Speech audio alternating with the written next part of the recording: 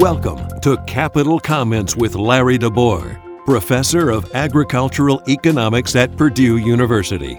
Capital Comments offers timely insight and commentary on public policy issues related to state and local government in Indiana, as well as national economic policy. You can find text and podcast versions of Capital Comments archived at www.agecon.purdue.edu/crd/localgov. And now, here's Larry DeBoer. Hi, I'm Larry DeBoer, and this is Capital Comments for April 2018. Our topic this month, taxes and tariffs. The Congressional Budget Office came out with their 10-year economic and budget projections earlier this month.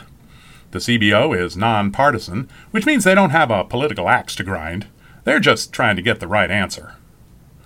The report is usually issued in January, but it was delayed this year because of the big tax cut in December. It took a while to figure out the effects of this big policy change. Let's look at the CBO's projections and what they might mean. The tax cut is intended to increase the profitability of business investment in buildings, equipment, and new technology. With more investment, workers would have more and better tools to use, and productivity would grow faster. The tax cuts are meant to increase incentives to work, too, as people get to keep more of their take-home pay. That should increase the labor force.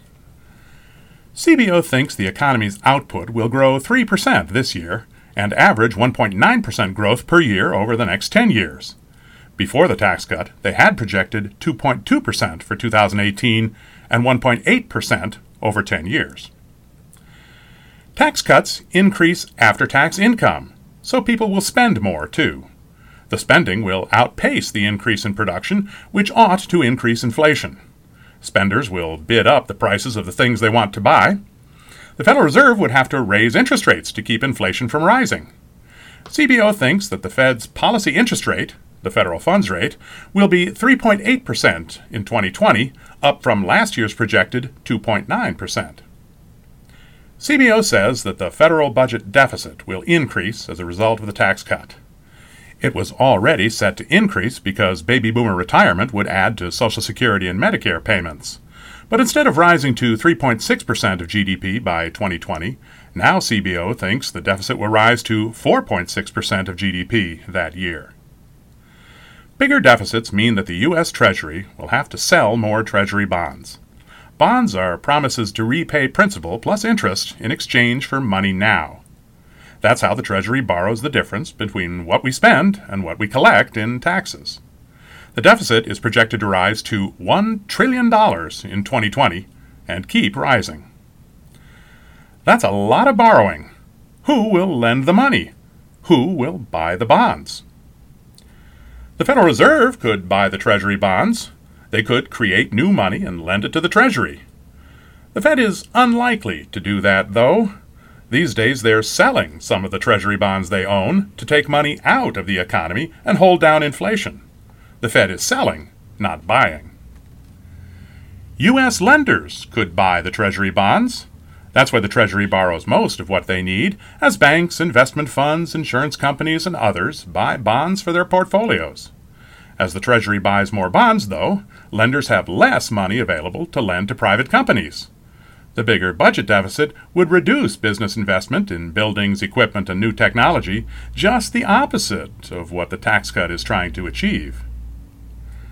International lenders could buy the Treasury bonds. We could borrow from people in other countries. The world loves our Treasury bonds. The bonds may pay low interest rates, but they're practically risk-free. In 242 years, the United States has never missed an interest payment, and we're not likely to start now. But the Treasury needs to borrow dollars. International lenders have euros, yen, yuan, pounds, and pesos. Where do international lenders get the dollars to lend? They get them when we buy their exports. We pay dollars, or we trade dollars into international exchange markets in exchange for other currencies. Some of those dollars are lent back to us to cover our budget deficit. Now we're increasing our tariffs on imported goods. We'll be buying fewer imports from other countries. Our imports are other countries' exports. If we buy less from them, they'll have fewer dollars to lend back to us. That means we'll have to borrow more from our U.S. lenders, which will subtract more from business borrowing and investment spending. The tax cuts and the tariffs work at cross purposes. And that's Capital Comments for April 2018. I'm Larry DeBoer. You've been listening to Capital Comments.